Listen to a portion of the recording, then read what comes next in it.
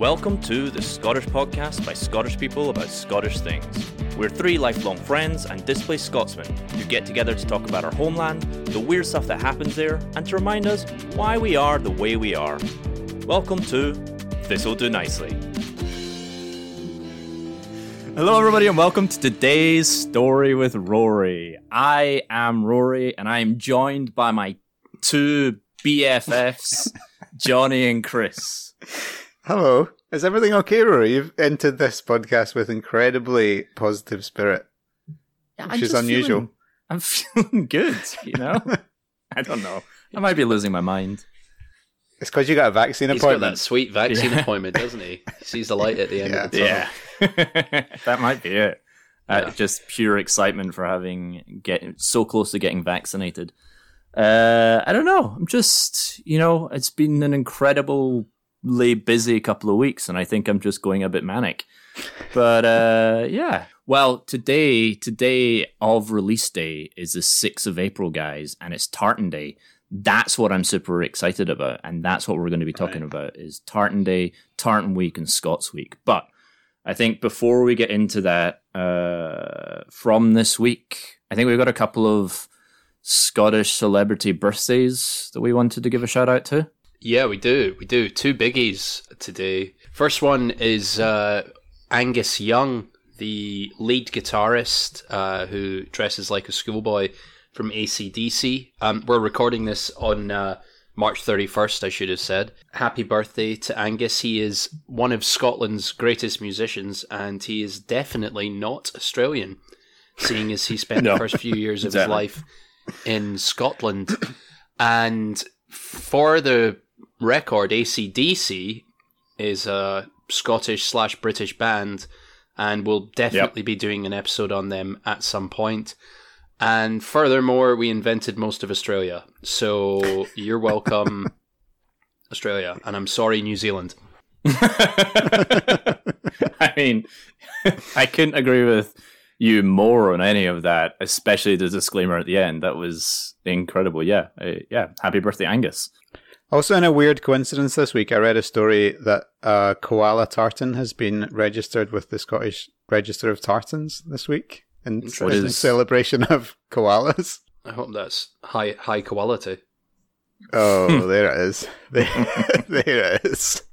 I haven't really uncovered why, beyond it seems to be a sort of celebration of the koala, a much loved Australian icon. Is it made out of koalas? Ooh. I presume so. No, it's not. It's made in the. I think it's inspired by the colours of koalas as opposed to being made of koalas. What, grey? I mean... Yeah, it's basically grey, and then they've sort of shoehorned in green because they live in eucalyptus trees. And they've all got chlamydia. Yeah. Absolutely festering with it.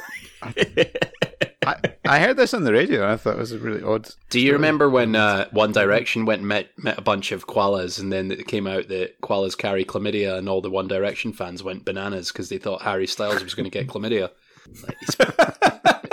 He's probably going to get it another way, ladies. Yeah, he's already got it. Sorry. No, but that's an amazing story. Just a panic flying through 12-year-old girls who also probably have to Google what chlamydia is and just seeing some horrendous pictures online. Yeah. Then how do you spell chlamydia? All right, who else's birthday was it? The other birthday we need to celebrate is our pal Ewan McGregor, who turned 50 today. The day of recording, not the day of release, apparently. So he's been front of mind recently because we've talked a lot about Trainspotting and various other things. Yeah. So happy birthday, Ewan. Yeah. He looks incredible for 50. He looks He really good, does. He really does. He's full Hollywood, isn't he? Ewan McGregor, who is universally liked by everybody on this podcast, just all three of us massive supporters and fans of him. I don't dislike Ewan McGregor. I dislike his films. I think everything's been downhill since Trainspotting. So prove me wrong. Name a film that he's done that's better than Trainspotting. There was that weird, boring one with Scarlett Johansson where I think they were clones. That was Natalie Portman, actually. That's The Phantom Menace. Right. Yeah, that was. There was a lot of clones in that. Yeah. What about, wasn't he in, what was that one called? Salmon fishing in the Yemen. as if I'd watched that. That's shite. Well, there's your homework this week. There's that other one where he's Pierce Brosnan playing a Tony Blair knockoff, and Ewan McGregor is the ghostwriter for his biography. So I think that one was directed by like Michael Bay or somebody, I'm assuming. These are all excellent films. The book of that's actually pretty good. The film is shit. I had not read the book. Probably never will. But that doesn't take away from many happy returns to him. He's had a heck of a career, and I guess we'll be doing his obituary podcast in about 44 years, roughly, give or take. Probably do his episode closer to when the Obi-Wan Kenobi TV show's coming out. You know, ride that wave, see if we can get some accidental clicks and accidental downloads. Yeah. I'm on board with that. Yeah. Happy birthday, Ewan. Good luck in all your future endeavors. I hope you make a good film one day that Chris will enjoy. You know, so this episode's going to be a bit different because what we did was actually interviewed somebody in relation to Tartan Day. And so this is going to be a short section of the podcast with just us talking, giving you a bit of information. And then we're going to go into the interview in the second half of this. But before I tell you some more info on Tartan Day, we're going to take another rummage in the sporran because we had a quick little fiddle in there last week. I think we're going to have a bit more of a rummage this week. Yeah, wait, this is, as you would say, the second ball dropping out of the sporran this week with part 2. I managed to scoop out the first one last week, and here's part 2. So I'll kick it off with our pal Tim the wrestler. Friend of the pod. He's top reader. Have you ever heard of Scottish backhold wrestling? Is it popular at all in Scotland or in the States? And what's the history behind it? Do you guys know what backhold wrestling is? I have never heard that phrase before, I don't think. Rory? It sounds sexy. I'll say that. It's kind of sexy, actually, in a way. You guys have probably seen it at the Highland Games. If I could... And the easiest way to describe it is two guys standing, you know, as you would face to face, like they're doing Greco-Roman wrestling. The only difference is that they have their arms both locked around each other, and you can't let go. Yes. It basically involves two wrestlers taking hold of each other. They put it round each other's back. The wrestler then attempts to trip or throw each other while maintaining the hold, and the first to touch the floor with any part of the body except the feet, or to break the hold, loses. You said this was Highland Game. This was done at the Highland Games, right? Yeah. I think it's mostly done at Highland Games. It's also done in apparently country shows in Northern England quite a lot. I think I saw this when we did our Highland Games episode. I feel one of the videos I watched showed a bit of this. This sounds very, very familiar. Yeah. And traditionally you would wear it with a t-shirt and kilt, you know, as you would with most Highland Games. Tim, actually, who went into long, painstaking detail about the different wrestling styles that he's done. I'm not going to read out his whole thing. Because I'm beginning to get a feeling that Tim has a lot of time in his hands. I mean, his novels are amazing, but they're very entertaining. Please keep them coming, Tim, because they are brilliant. They're incredibly funny. He inquired about whether we could hook him up with a bit of swag.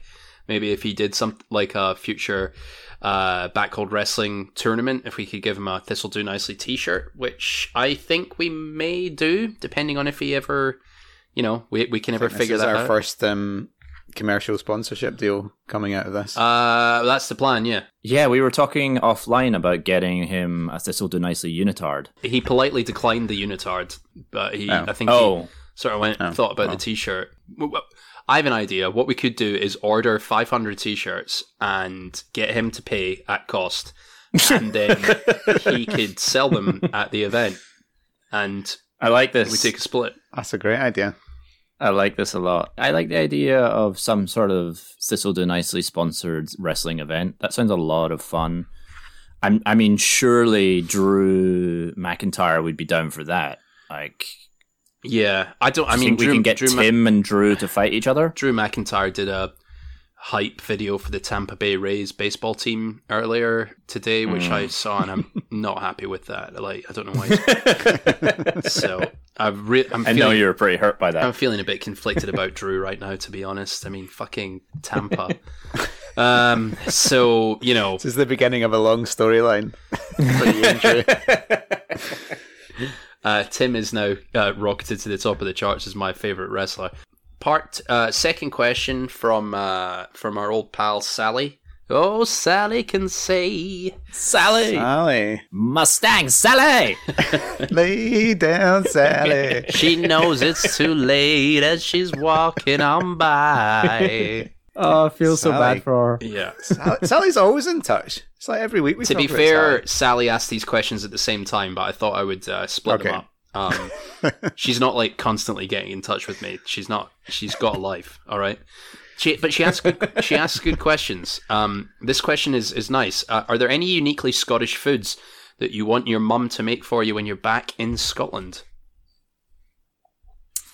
Oh. Or I'll branch this out. I mean, are there any foods as well that you like to kind of go and get when you're in Scotland as well? Yeah, I mean, Tunnock's tea cakes are immediate, and these aren't uniquely Scottish, but a good bacon roll and a good sausage supper.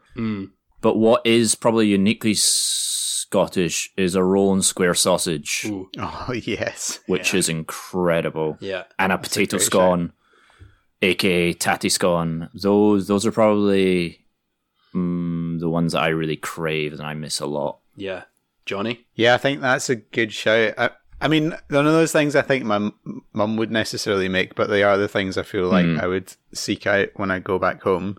I think the fish and chips thing's interesting. I mean, it's maybe not unique to Scotland. It's more like a British Isles kind of thing. But the last time I went back, when I had to quarantine, like the first night I was allowed out of quarantine, I went and got a sausage supper. Cause it was, yeah, of course. I actually, also in quarantine, my parents had very kindly driven to where I was and left a fish supper on the doorstep before I was allowed out. And it was just like being brought back to life. It was amazing. Yeah. So I think those kind of like quite basic but brilliant things are usually pretty good. I have a theory that you always feel that the best fish and chips you've ever had in your life is the fish and chips you've had from your local. So fish and chips is always a must. I like my mum's mince hot pot that she makes. And this isn't a Scottish thing, but Percy Pigs. Oh, yeah. Gelatin delight from Marks and Spencer. Basically anything from Marks and Spencer, which is just a phenomenal store. I can't believe it never came over I do think here. going back to on the bacon thing, it's funny, I was talking to my mum about bacon the other day, saying like, you can just about get it here, but you've kind of got to seek it out, because I think in the States a lot of it's that sort of long, streaky bacon. Yeah. Whereas like if you get a bacon roll in Scotland, it's more like back bacon, with a more meat and less fat, I suppose. Yeah, they call it Canadian bacon here. Yes, that's right. Yeah. Whereas the bacon we incredible. usually have is Danish bacon, isn't it? Yes. Yeah. I believe so. So, So for fish suppers, the only place I found like a really good one, and Johnny, you'll know this, is my local Eastwood in the Lower East Side. I'm just going to plug them because they're incredible. But they're half Israeli, half Scottish is their cuisine. And they do an incredible fish and chips, like really good batter. The chips are amazing. Yeah, I'll back you up on that. I mean, amazing place that I've found through you, basically. But they also, I mean, we've talked about it before, but we've had Burns nights there that have really gone to town on, like, a piper being there and piping out the haggis and all sorts. So brilliant if you're ever in New York. Check it out. That's Eastwood Bar on East Broadway in Clinton. I mean, fuck it. Check them out. Yeah. The best fish and chips I've ever had in the US was actually in Connecticut, and it was Pakistani. It was a curry shop, but it was run by a Pakistani family that used to live in Scotland, and it was as close to anything that I'd had in Scotland. It was amazing. I couldn't tell you the name of it to save my life, but it was phenomenal. And that's brilliant. Everything else has just been shit ever since. So what we're saying is we probably need to open our own chippy. Yeah. Either in New York or Virginia. Okay, I'm into it. Fish will do nicely. There it is. Yes! Do this. So yeah, Sally, that to answer your question, that's that. Third question. You guys might know a little bit more about this than I do, given the Dundee background. Di asks, "What's the deal with Ur Willie?" We should do an episode on Ur Willie. Yeah, we will. At some point in time. He started off in a newspaper. I think started in the Sunday Post. Sunday Post comic strip in the 1930s. He's a cartoon character who sits on. He's famous for wearing a pair of dungarees and sitting on a bucket, basically. Yeah. And he started as a small strip in the Post, and then over the years, it's turned into like they make an annual every year. I think still. Like I used to get it in a Christmas stocking every year. The annuals. They do it every 2 years with the Bruins. So the Bruins 1 year, and then Ur Willie the next year. That's right. Yeah. Which is another famous comic strip from the Sunday Post. Sunday Post has a lot of them. Yeah, I loved it. Like, Ur Willie was... Like, there's photos of me dressed up as Ur Willie sitting on a bucket. Like, that sort of thing when I'm a wee boy. Like, I loved him. Fun fact about Ur Willie. So it first came out in the 1930s. The strips were considered so morale-boosting during the Second World War that the cartoonist, Dudley Watkins, wasn't allowed to enlist. He had to keep drawing. What? For that really? Just to make sure? Yeah. Wow. And Ur Willie apparently was very successful at poking fun at the Nazis at the time. So right. No, I'm serious. I don't know why. That's brilliant. So yeah, that's what Ur Willie is. But I'm sure we'll get into an episode on that and all the successful cartoons that have come out of Dundee over the years. Yeah. Because it's still a big part of Dundee. And we briefly alluded to it during our Grand Theft Auto episode. If you listen to that. I'd say, I think we think we're eventually going to do Scots language as well. And I think if you're interested in Scots as a language, it's an easy way to get into it and read about it. I literally don't remember any of the Bruins or Ur Willie adventures. They were almost like soap operas. They were just stories of their life, but hugely comforting and entertaining as well. So yeah, I would definitely recommend finding them and having a wee read of them. Yeah. Anyway, just to cap off a couple of little reviews that we've got off of Twitter, guys. One really nice one this morning from Kristen, who said, "These guys," 3 emojis with the sunglasses and the smiley face after that. So one for everyone. I'm the middle one, obviously. The readers love them. Thanks for joining me in the shower every day, guys. Great start to my mornings. Always good banter. And then she said, just the perfect amount of sweary. #mums. So. That's great. Excellent hashtag there. Yeah. Thanks. I think Kristen is a Scot living in the US. I couldn't quite tell from her Twitter account, but anyway, so that's Sporran. The Sporran is officially empty.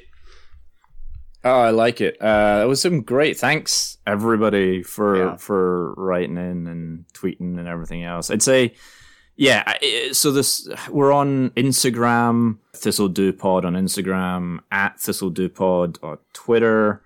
We are on TikTok. Facebook. We're not on TikTok just yet. We're on Facebook. I can't remember what that is, but just look for ThistleDoPod on Facebook. Can't remember. I really hate the Facebook interface, so it's you're lucky to get replies from me. It looks rough. I had to log in the other day for something, and it was not fun. Email is at ThistleDoPod. Is it at ThistleDoNicelyPod or at ThistleDoNicelyPod@gmail.com? Pod@gmail.com. Yeah, thanks. That's the one. We get there together, it's a team effort. We're all in this together. And we're now on YouTube.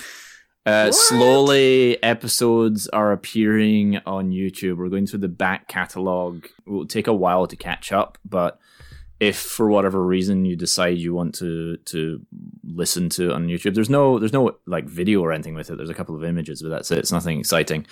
But yeah, I figure we can take this moment to like encourage. I mean, look, readers, we don't ask you for anything. All we do is give. So maybe just take a moment and write a little review for us. Give us 5 stars on Apple. Or, follow us or recommend us to a friend. Just do whatever, you feel to give back to the community that has embraced you, so warmly recently. So much love from you this week, Rory. I'm really digging it. I'm into it. It doesn't take you fuckers much to write a review. 5 5-star review. So you just better do it, all right? Because I'm sick of looking at the same number of people having reviewed it. We want more. We want dominance.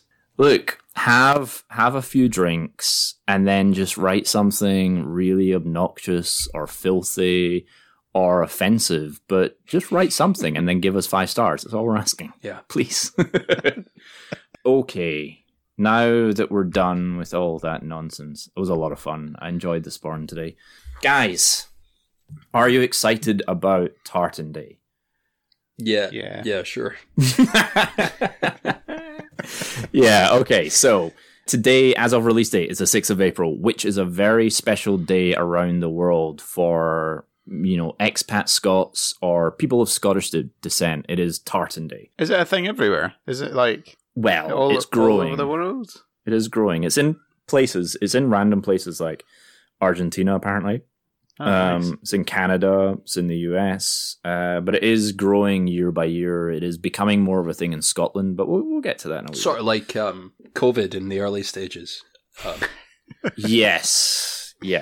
Right but now, it's kind spreading of like slower. in the Wuhan wet market right now. Market. But it's coming for you. Give it a year and we're going to be wrapped in tartan. It's coming everyone. for you. And there ain't no vaccination for this. There's a koala tartan variant. Yeah, and so basically it's a week-long series of events that celebrate Scottishness and tartanness and everything. The newish. One of the biggest events that happens is the New York City Tartan Day Parade, which tends to happen on the Saturday after Tartan Day. And that's kind of what we're going to talk about. We're going to talk about all of that. We're going to talk about a bit of the parade. And like I said, at the end of this episode, we're going to have an interview with the president of the National Tartan Day New York Committee, Kyle Dawson. So look forward to that. So I'm going to give a little bit of background of where it came from. So, April 6, 1320. That's how far back we're going. King Robert I of Scotland, a.k.a. Robert the Bruce, a.k.a. Braveheart, as we discovered in episode 2, I think, of our podcast. He is the actual true Braveheart. Him and a group of Scottish noblemen signed what can best be described as one of the first declarations of independence in the Western world. It was the Declaration of Arbroath.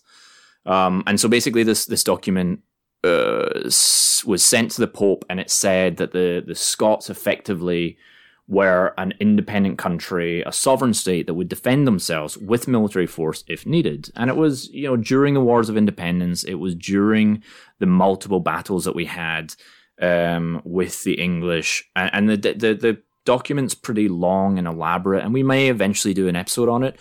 But the point is that it's us basically standing up for ourselves for one of the first times and saying, like, this is it officially. We are Scotland. We are independent. Everybody else can go fuck themselves. We've been independent ever since, haven't we? So that's, yes, I believe that's so. Not been an issue at all in Scottish politics or life ever. I didn't see anything in my research about anything otherwise. I think that was it. Yeah. After that, so thank God for that. So obviously that date holds some importance in Scottish history. So we then fast forward to, beyond the Highland clearances, Scottish people traveling all over the world and populating and inventing everything in the world, and go back to every other episode to find out how great we are and how we've just done everything good for the entire globe. And we go to March 9th, 1986. And there's a meeting of the Federation of Scottish Clans in Nova Scotia, Canada. So we're back to our Canadian cousins who we just owe so much to. They show up all the time on this podcast. Yeah, we've got such significant ties to that country. It's not surprising, but these guys, Nova Scotia, it is New Scotland. It is highly populated by the Scots or people of Scottish descent. So Gene Watson, the president of Clan Lamont at the time, proposed that April 6th be an annual celebration of Canadian Scottish heritage and for it to be known as Tartan Day. Thanks, Gene. Yeah, she's a hero. We'll get back to her for a second. She's still around. So they put forward this motion that says that we establish a day known as Tartan Day, This to be a day chosen to promote Scottish heritage by the most visible means, the wearing of Scottish attire, especially in places where the kilt is not ordinarily worn, i.e. work, play, or worship. So just a day where you wander around and you're wearing tartan, you're wearing a kilt, and you're just like, I'm Scottish, deal with it. I love it. I love the idea of it. Very simple, very basic. So over the next 10 years, every province in Canada adopted April 6th as Tartan Day. Every province except for Quebec. Yeah, that checks out. Yeah. So Quebec held out until 2003, where they finally accepted Le Jeu de Tartan. Just very Quebecian. We will adopt this day when we feel like it, but we do not feel like it right now. Okay, now we feel like it, but not because everyone else is having all this fun. I couldn't find any legit reason why they held out that long. I do think it was just like, no, not yet. No. Yeah, so it's a big day in Canada, all over Canada. It took up until 2003 for it to be every province. And Jean Watson, she is still and has been known as the mother of Tartan Day. Brilliant. And, you know, we love our mums here in this show. So hashtag mums. Hashtag mums, yeah. So yeah, shout out to Jean Watson. So in the US, it was the Scottish Coalition of Sarasota, Florida, in 1997 started the push to have Tartan Day recognized in America. It took them about a year, so in 1998, the coalition was able to get the Senate to adopt a resolution to mark April 6th National Tartan Day in the US. So Trent Lott, who was the senator most influential in the movement, said that Tartan Day was to recognize the outstanding achievements and contributions made by the Scottish Americans to the United States. And during this time, they were mentioning things like the Scottish Founding Fathers. Something like 9 out of 13 of the Founding Fathers come from Scotland or are of Scottish descent.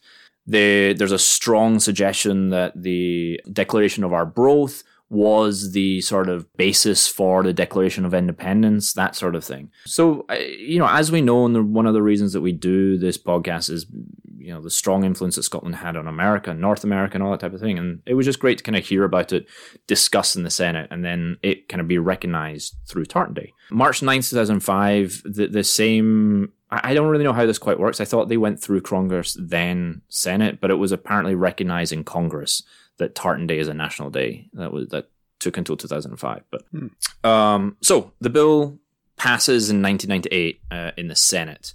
In 1999, 2 pipe bands and a small group of Scottish Americans marched from the British consulate to the UN building in New York. And that was the first ever Tartan Day parade. Which is kind of impressive that they would do that. You know, it's 1999. They've got like the fear of Y2K looming over their heads, and yet still they're able to take the time to celebrate Scottishness. But were people thinking of Y2K in April 1999? I don't know. Yeah, the QAnon of its day. Yeah, I think it definitely was. Maybe that gave them the push they needed. They were like, well, the world's ending anyway, so let's got a parade. We got to celebrate Scotland before. If we don't do it now, Gene, then we're never going to be able to do it, ever. All the computers are going to blow up. Get the pipes. The Quebecers have already said no. We can't have the Americans say no as well. So, National Tartan Day New York Committee was founded in 2002, so a few years later, after they survived Y2K, obviously. The activities have grown over the years to such an extent that it's now known as Tartan Week. Because it's not just one day, it's not just one event, it's all these other events that surround it. Does the parade still take that same route from the embassy to the UN?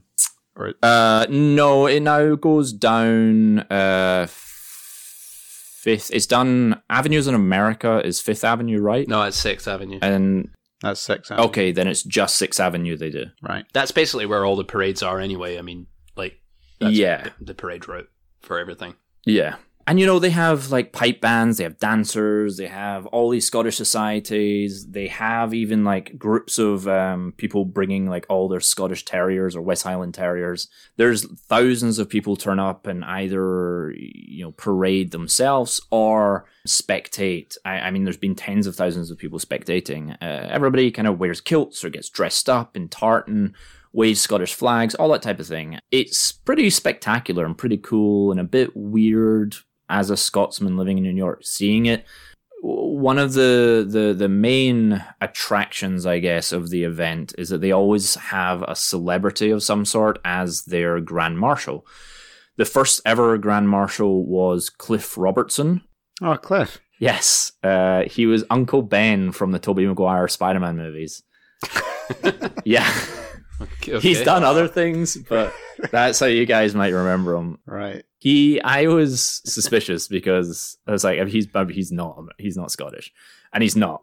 But his grandmother was, and he was raised by his grandmother, who was very Scottish. So he was incredibly proud of his Scottish heritage, and so that's why he was one of the first people to get involved in it. So it makes sense. But since then, they have had, Brian Cox, Alex Ferguson, Alan Cumming, the Outlander guy. Was it like Sam Huguenot? We should know this. I don't. It's like Billy Connolly, like all you say in Street Fighter when you fire the ball. Hugan. Yeah.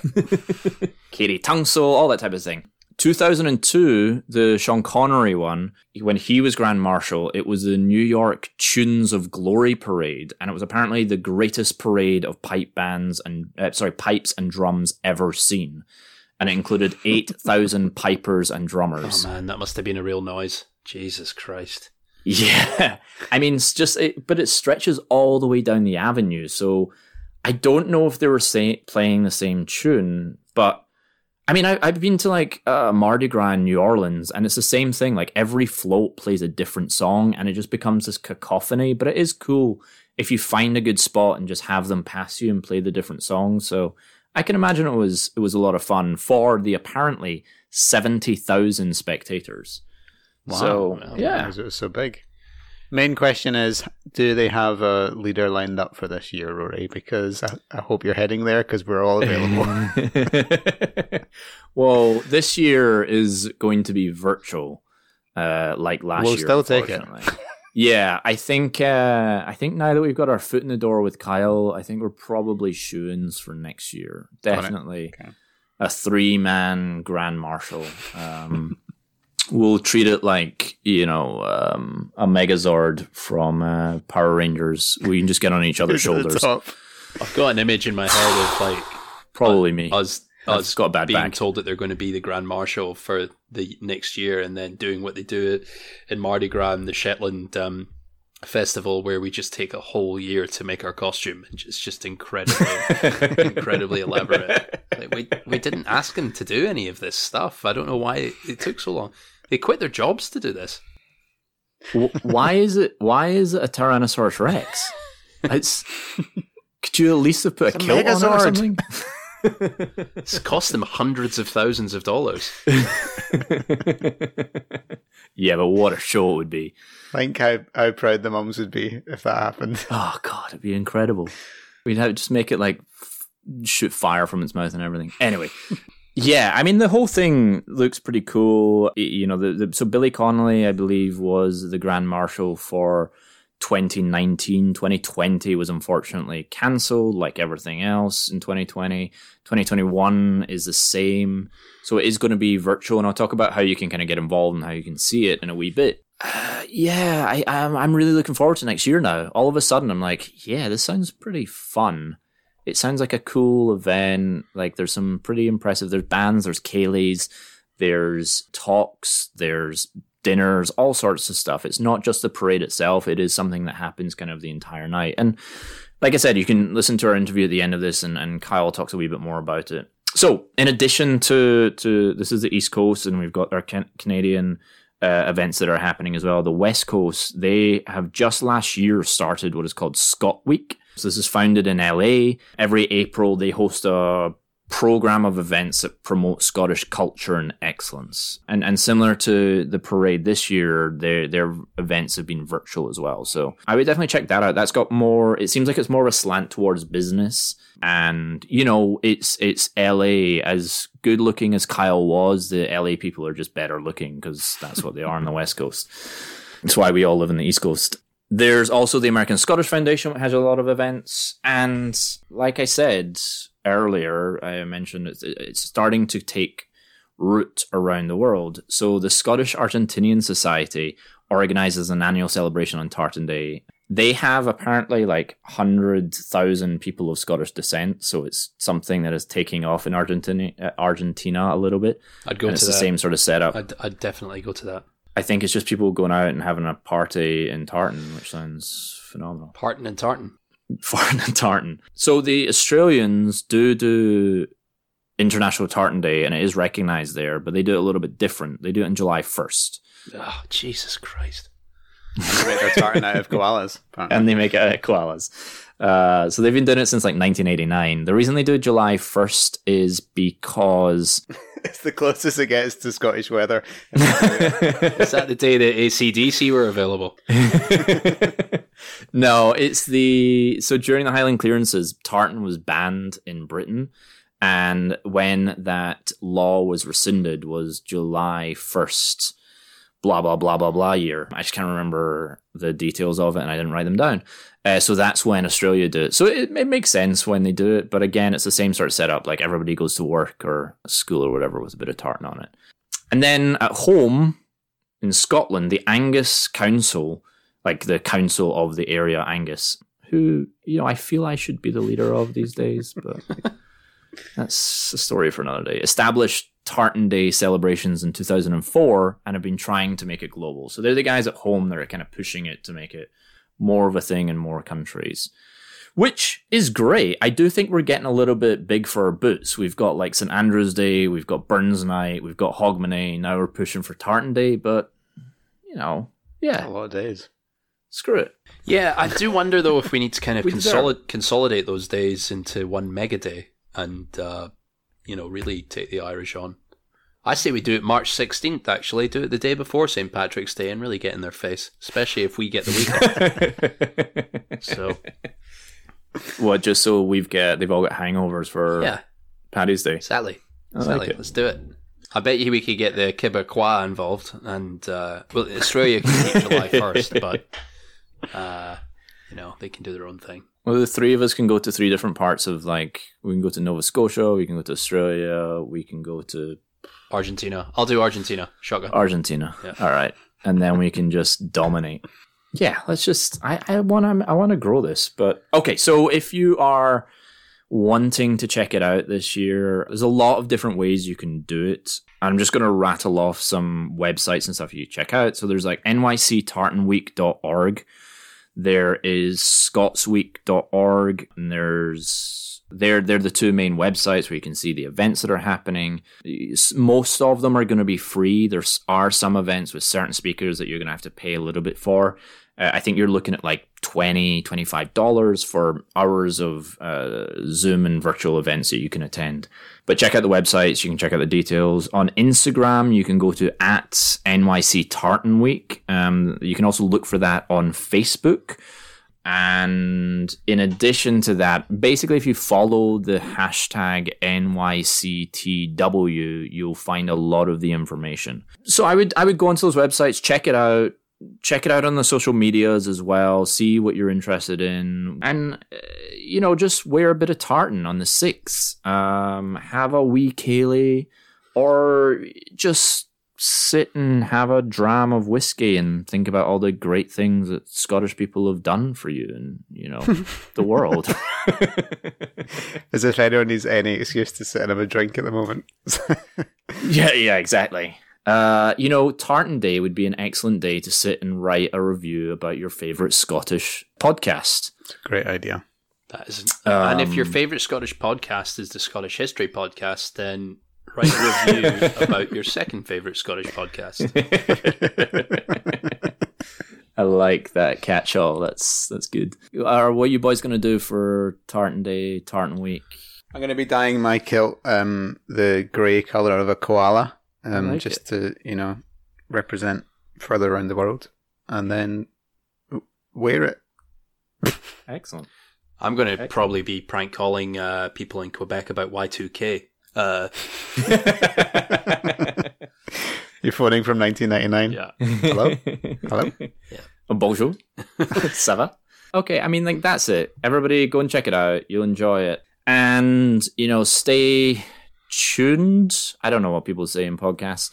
Keep on listening for the interview that we do with Kyle Dawson, the president of the National Tartan Day New York Committee. He is a lovely, lovely man. Chris and I interview him because Johnny couldn't be bothered. That's not true. He was otherwise disposed. No, you should check it out. It's pretty interesting. He's a good guy. He talks about his ancestry, his connection to Scotland. He's a pipe player and a lot of information about the parade itself. So I'd highly recommend listening to that. With that, this'll do, lads. This'll do nicely. Hi. Hello. How are we doing, guys? Yeah, good. How are you? How you doing, Kyle? I'm good. Everything's working perfectly here, so I don't have to worry about not. Yeah, Kyle. I mean, I'm Rory, obviously, as it says, and this is Chris. Hey. From what I can see, you came to your Scottish heritage a little bit later in life, so we'd love to know, all about that. So please go ahead and just give us a bit of an introduction about yourself. Okay, yeah. I started getting into my Scottish heritage. I was probably about 38 years old. Looked into different things. Always wanted to play the bagpipes, but never really followed through with anything. And then, I guess hit 38-ish and decided to have a midlife crisis. I didn't have the money to buy a hot rod, so I bought a kilt and started wearing kilts around, and then decided to pick up the pipes when I had turned. It was about a month before I turned 40. Oh, nice. Interesting. Yeah. Did you do like Ancestry.com or something like that? Or did a family member sit you down and have the talk? Well, my grandfather always talked about our Scottish connections and such. Right. My family we're like 5 generations here in the States. So it's like we're here a long time. We're early 1600s settlers in Delaware area. So our Scottish connections go back pretty far, but most of my family and everything's here. How many generations back did you manage to trace? 5. So wow. you say 5 or 6. Okay, yeah. So sort of right up to the whatever generation was on before the boat, basically. Yep, right around the 1500s into the 1600s in Inverness and Aberdeen, and then over here to Delaware and everything throughout Delaware. Very cool. And into Jersey and some Pennsylvania. And that's 5 generations. There's got to be some other bits and pieces thrown in there as well, I'm assuming. Oh, yeah. I'm only about 38% Scottish according to the whole DNA stuff. So what appealed to you in terms of like the heritage? Why did you get more into it than I guess others would? Like I've looked at other things. I have a little bit of French and a little bit of German as well, some English, some Irish, Scandinavian area countries. I got like 12% Scandinavian. Nothing really spoke to me, really. You try all these things out and nothing really just like hits you. I like the idea of you like wearing lederhosen for a week and just being like, nah, not for me. Right. Yep, I've done it. I did the whole Oktoberfest thing. Of course, we like to drink, but did the lederhosen thing. It was fun. Just it wasn't a kilt. It wasn't. Doesn't give you just the whole feeling, the freedom that a kilt does, right? That's true. Leather lederhosen are a bit rough. Very sweaty, very very chafing. Yeah. Yeah. So you live in New York, right, or around this area? Yep. Nope. I'm right in Manhattan. I mean, I love the idea of you taking up bagpipes later on in life, living in Manhattan. I don't really know how you would do that, considering like if I fart too loud, my neighbors complain about it. So I picked up bagpipes when I lived in Jersey. I moved into Manhattan about 6 years ago. Do you have to bribe your neighbors occasionally? I don't actually. Surprisingly, I haven't had any complaints, honestly. I used to be on the 4th floor of the building that we're in now, And I used to pipe it just like in the back bedroom, which is open to kind of like a courtyard area with the windows. You can look out into a courtyard. But I never had any complaints. And every once in a while, I'd pipe up on First Avenue for the marathon would come through. So I'd be up there on First Avenue piping there, and neighbors would come by. Are you the guy that pipes down the road? We hear you practicing all the time. But nobody ever complains. Then 2 years ago, we moved down to the first floor. So I got a backyard now, and I go out once in a while in the backyard, and I'll play out in the back. And typically people are just looking out the window or videotaping with their cell phones or what have you. But I don't get many complaints. That's great. And this past year, with the whole pandemic, I was out at 7:00 every single night piping on York Avenue, First Avenue, and got a lot of people compliments and a lot of people asking, when are you coming out again? Will you be out here tomorrow? I want to bring my friends by. Oh, that's awesome. Yeah, there's a great, I'm not going to lie, I was obviously Googling you to prep for this a wee bit, but I saw that great video of you in the snow in the middle of the street piping. That's a great one. Yeah, that was actually done. That wasn't even supposed to happen. That was Shot of Scotch is a Highland dance troupe here in New York City, and they asked me to do something Scottish-y for their holiday party, and I'm like, for their video they were doing, I'm like, Scottish-y? I don't know, like, do you want me to pipe or something? She goes, no, well, we're gonna have music over it, but if you could like just walk down the street in your kilt with your pipes, like that would be cool. I'm like, okay. Yeah, all right, I'll do that. Yeah, I mean, they were right. Not like what am I gonna do? So then it was snowing, and I'm like, oh, you know what? There's a 73rd between 2nd and 3rd is they light that street up with Christmas lights every year. So I'm like, why don't I walk up in the middle of that? That hits like the whole Christmassy thing, that hits the Scottishy thing. That's like, it's perfect, And so me and my girlfriend went up there, and I wasn't even planning on playing, really. I was just going to walk up the street with my pipes and have her videotape me, and that was it. But there's a lot of people out. There's a lot of people out there, and she's like, you have to play. You have to play. And people are like, oh, are you going to play? You're going to play? And I'm like, well, I hadn't warmed up the pipes. I hadn't tuned anything up yet. And I'm like, oh, man, this is going to be an absolute nightmare. So I'm like, yeah, okay, so I'll play. Walked up the street a little bit, struck into pipes, started playing, and it sounded like you were killing a cat. It was absolutely terrible.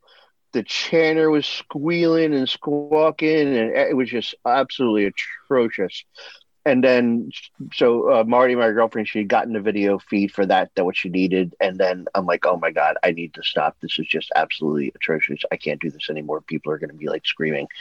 And then people are like, "Oh, you got to play more." So I shot in the dark. It doesn't always work, but I took the chanter out and I stuck the chanter end where the reed is in my mouth and just blew like hot air onto the chanter itself for like a good like 20 seconds, and then I plugged it back into the pipes real quick and struck in, and it was just like perfectly in tune.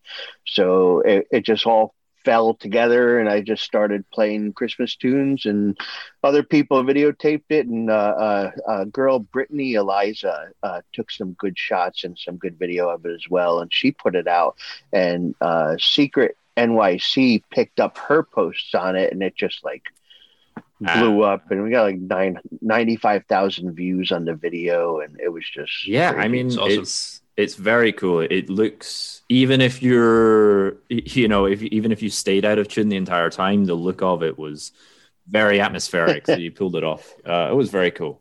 Yeah, my fingers were frozen though. It was an interesting. Got to suffer for your art. It was fun, but it was suffer for it, and so do other people too. But that's okay.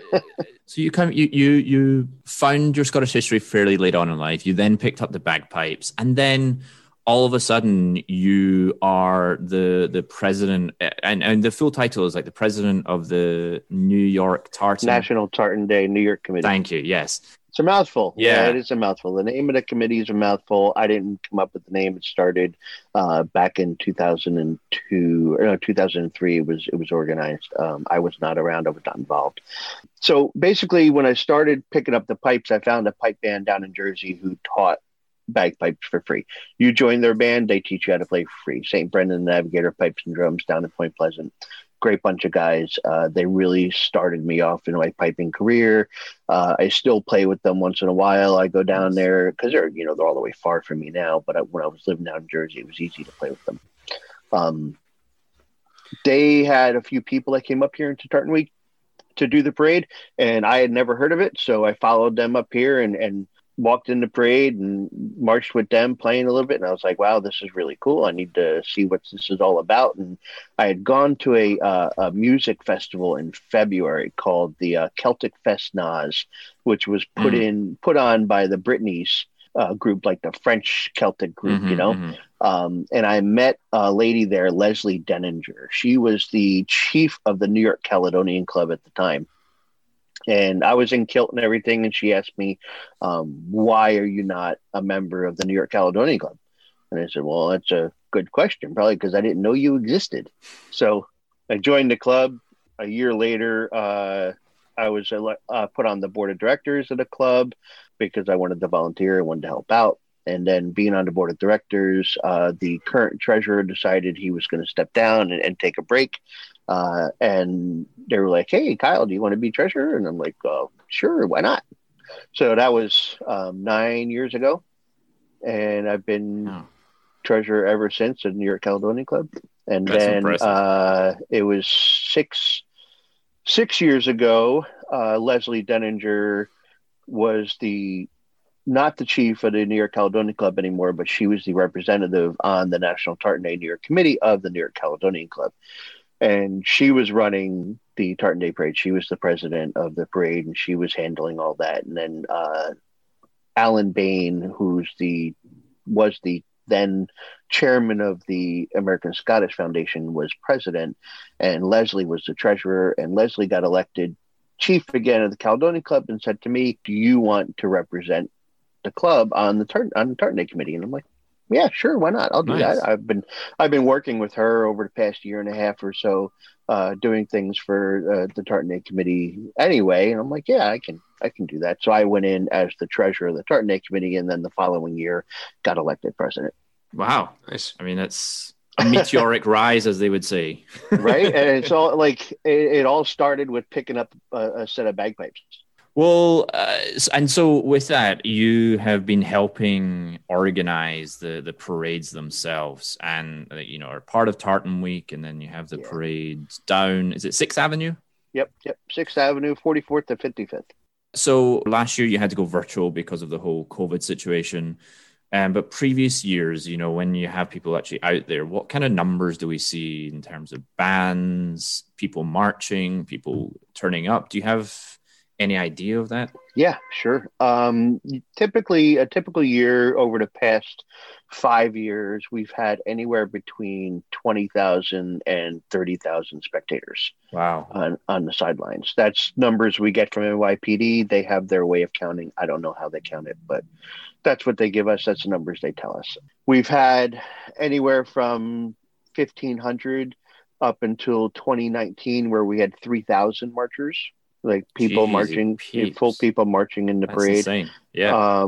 Usually about 40 organizations come. We get about 30 pipe bands, which people are like, oh, 30 pipe bands. That's not too bad. But I give people these stats because when you compare them to other parades, like St. Patrick's Day in New York City is a 6-hour long parade. It's like 70 blocks long.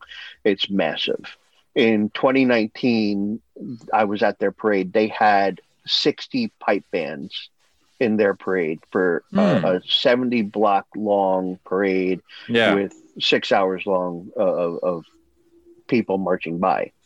Our parade in 2019 is 10 blocks, 3,000 marchers, and we had 30 pipe bands. So it's like group pipe band, group pipe band, group pipe band. It's like every other group is a pipe band.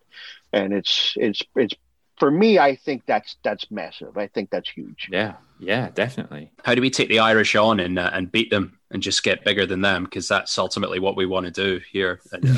So the way I see it, I mean, we already have. I don't think there's a question in that, because quite honestly, when you look, and nothing against St. Patrick's Day, I've been piping, almost 10 years and marching in St. Patrick's Day parades every March. And it's like we do 11 parades in the month of March because, everyone wants to have pipe bands in their parades. So they have to spread it out throughout the entire month. They can't just do it all on St. Patrick's Day. But when you look at it, for my eyes, and I've talked to some friends who are Irish and they love their St. Patrick's Day. Typically, when you go to St. Patrick's Day parties, there's a lot of people that are just like wearing green and drunk, falling in the streets and puking their faces because they're just like, they're not really celebrating St. Patrick's Day. It's a binge day where people get smashed and act a fool and start fights, and it's just an absolute mess. Where Tartan Week, we have a week of celebration. We have a lot of cultural events that happen throughout the week. We do a lot of fun stuff, and you will be hard pressed to find somebody shit-faced on the ground puking their brains out at Tartan Week, because everyone is just really having a good time and enjoying everything that's happening, and they're embracing the culture and doing all the cultural activities that we have during Tartan Week. And people aren't there to be Scottish for a day. They're there to celebrate what Scotland is and what Scottish immigrants have done to help build this country. So in my eyes, I think we have beaten St. Patrick's Day parade in that aspect. Like we don't have a big clique following of people that just come out and put tartan on just for the sake of it, Yeah, we don't want any part-timers, is what you're saying. We want people that are... No. Yeah. We want people to celebrate Scotland celebrate Scotland and the unique connection between Scotland and America, and celebrate that, and just be happy that, the Scots are really behind America and they love this country. But I would assume, though, you wouldn't discourage anyone from getting involved if they didn't have any Scottish heritage or they were Scottish themselves. Absolutely not. Yeah. Yeah, we have plenty of people that are involved that volunteer just because they love what we do. They're not Scottish; they just love what we do. And I couldn't agree more with everything you just said. I love that idea that it's the more refined version of the two of them. As much as we like to take the piss out of our Irish cousins, but we love them dearly. But of course, I like the idea how we're the more cultured cousins. Certainly, the more intelligent ones, Yeah. Oh yeah. I mean, I think honestly, if you talk to like the Irish that are really there celebrating St. Patrick's Day, they also hate the amount of people that come out and just like throw green on for a day to be Irish for a day. They can't stand that either. But that's just what America has done to St. Patrick's Day celebrations, honestly. Yeah. No, I can totally appreciate and sympathize with that. Yeah. But one of the cool things that we seem to have in the Tartan Day Parade is the celebrity grand marshals that you have. And, you've had the likes of, Sean Connery, Billy Connolly. You had Kevin McKidd, who we spoke about in our train sparring episode, which is coming out this week. He was great. Kevin McKidd was fun. He actually had a red-eye flight from California. He was filming Grey's Anatomy and got on a plane, flew red-eye over to New York, got back to his hotel room, took a shower, put on his outfit, marched in the parade, did the things all day long. Then at night, like we were finishing up like 2:00 in the morning, he was getting in a limo and heading off to the airport to fly back to California. Like the man didn't sleep. It was dedication. Great. Yeah, he was fantastic. Yeah. So who would you say has been your favorite so far, if you had to pick one? Oh, that's a difficult question, because I mean, I had a great time with Kevin McKidd. He was fantastic. Brian Cox is always amazing. Brian Cox has been so supportive of our organization and what we do over the years. He's just such a gem of a guy. He's just really amazing. Tommy Flanagan was absolutely like, he came out and did everything, came to every event, read at Bryant Park, did the Kaylee the night before, came to the post parade party. He was just everywhere, taking pictures of people, signing autographs, like just doing everything. He didn't care. He was fully engulfed. Billy Connolly, obviously a legend. You know, like you can't beat Billy. And honestly, with Billy Connolly, our parade spectators, NYPD estimated we had 50,000 for Billy, which is just twice what we typically would have. Yeah, it was just jam packed. It was really great. I mean, he's just a hero. Absolute hero. He's an absolute legend. And what a great guy! What a humble, great guy he was. He was just so moved by the whole event. And KT Tunstall was just beyond amazing. Mm-hmm. She was just so fun and great, and she got on stage and she sang at the after party without any like prompting. She's like, "Hey, do you have a guitar? I want to get up there." I'm like, "Oh, that's awesome. Yeah, I'll get you a guitar, no problem." You know, she was fantastic. She was awesome. So it's like every Grand Marshal we get, I think, really embraces everything that's happening, and they just love it and they take it in. So I don't have like a single favorite. You know, they're all just amazing. You got anyone on your wish list that you'd like to get as a Grand Marshal? Yeah, I got lots of people on my list. I got my wish list is long. Who's your white whale? Who's top of that list? Who's the top of that list? Honestly, I think it would be the people that we haven't been able to get right just yet. So we have Ewan McGregor. We've asked a few times. Yeah, and it just hasn't worked out. He'd be amazing. James McAvoy, we'd asked a couple times. Hasn't worked out with him yet either. Annie Lennox, we've asked a few times. Yeah. Annie would be unreal. I think Annie would be amazing. Is Gerard Butler on that list? We've asked Gerard Butler a couple times as well. It hasn't worked out with him either. He seems like he'd be up for it. Like you think, right? Seems right up his street. Just like, and you know, I don't think it's a matter of he's not up for it. I think it's a matter of timing. Honestly. Yeah. So I don't. It just hasn't worked out with him. I mean, he's busy saving the planet multiple times. Right. He's off in like Cambodia doing like things. I'm like, wow, what are you doing now? Man, you're like everywhere. Perhaps we could do a like Tartan Day Has Fallen type thing and make it convince him that it's convince him he's in a movie or something. There you go. Yeah, I could get him in there. I personally love Rose Leslie. I think she would be brilliant. I like Rose Leslie a lot because she has a very strong connection to her Leslie clan. Her father and brother are very much involved with the Leslies, and I think that's great. I think that's amazing that they have such a close connection with their clan and are very involved. So I think a great Grand Marshal. I again have asked her a couple times, just hasn't worked out. Timing with filming for her and stuff, it's just not. So I got a lot of people on my list. Yeah. It's a matter of who can fit in their timing.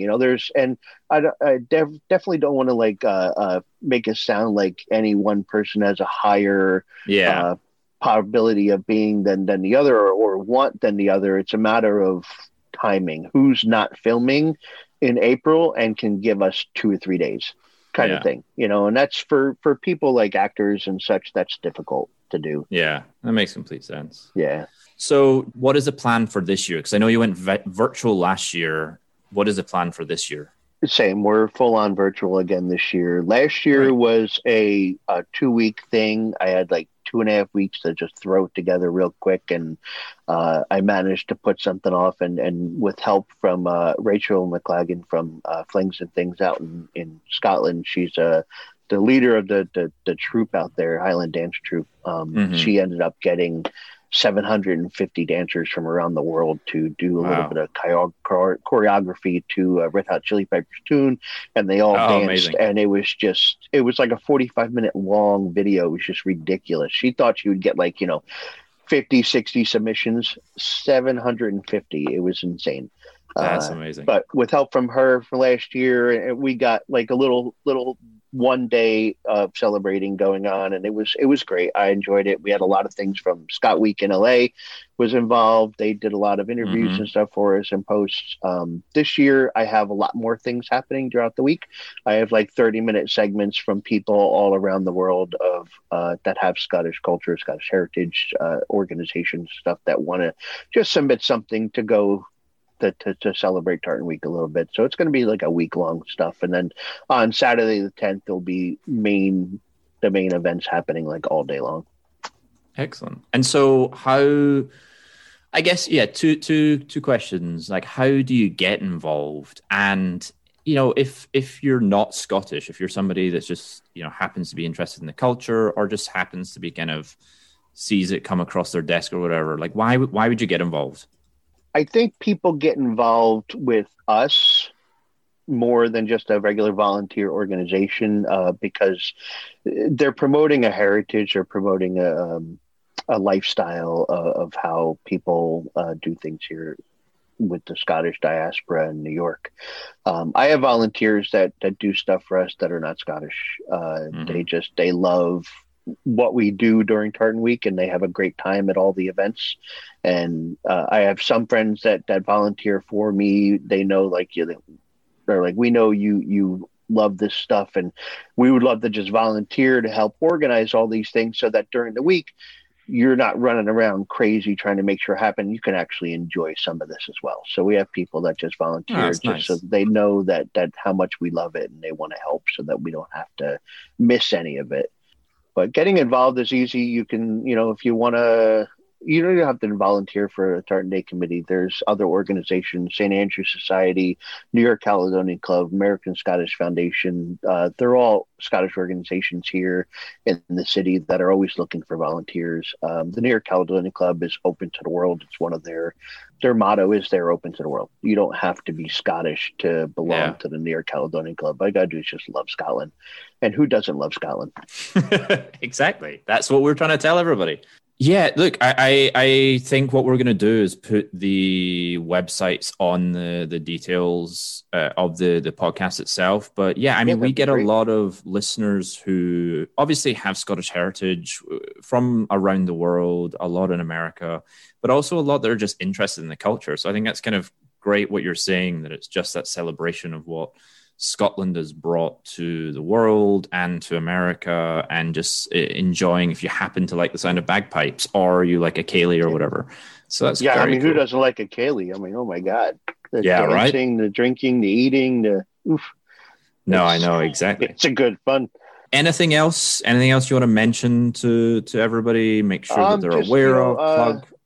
Our everything that we have for social media is NYC Tartan Week. You can find us on Twitter, Instagram, Facebook. Website is nyctartanweek.org. Just, come out and celebrate. It's you don't have to be Scottish. Just love Scottish. Love Scotland. Well, look, that's brilliant. Really, really appreciate the time. And I know your main day is going to be Tuesday the 6th, right? Well, so Tartan Day is April 6th. Our main day is going to be the 10th. The 10th is on Saturday. So that we have everything happening throughout the entire day because it's Saturday.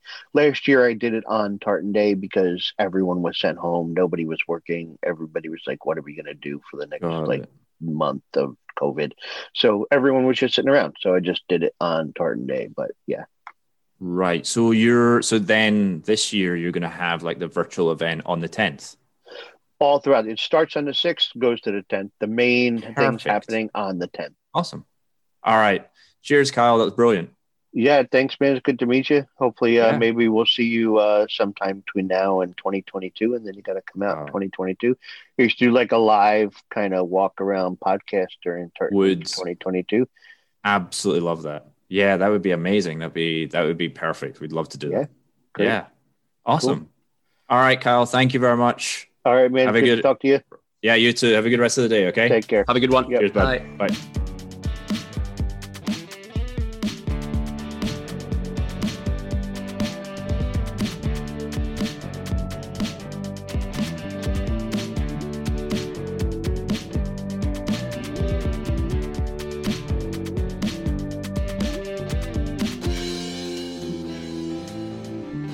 Hello! Thanks for listening, everybody. Just a couple more things. Please don't forget to subscribe and review the podcast on iTunes and Spotify and all other podcasting apps. You can email us at thistledonicelypod@gmail.com. Visit the website, thistledonicelypod.com. Visit us on Twitter at thistledopod. All original music in this podcast is written and performed by our very own Johnny Naismith. Please like and subscribe to his YouTube channel and follow him on Instagram at JAW_KNEE_.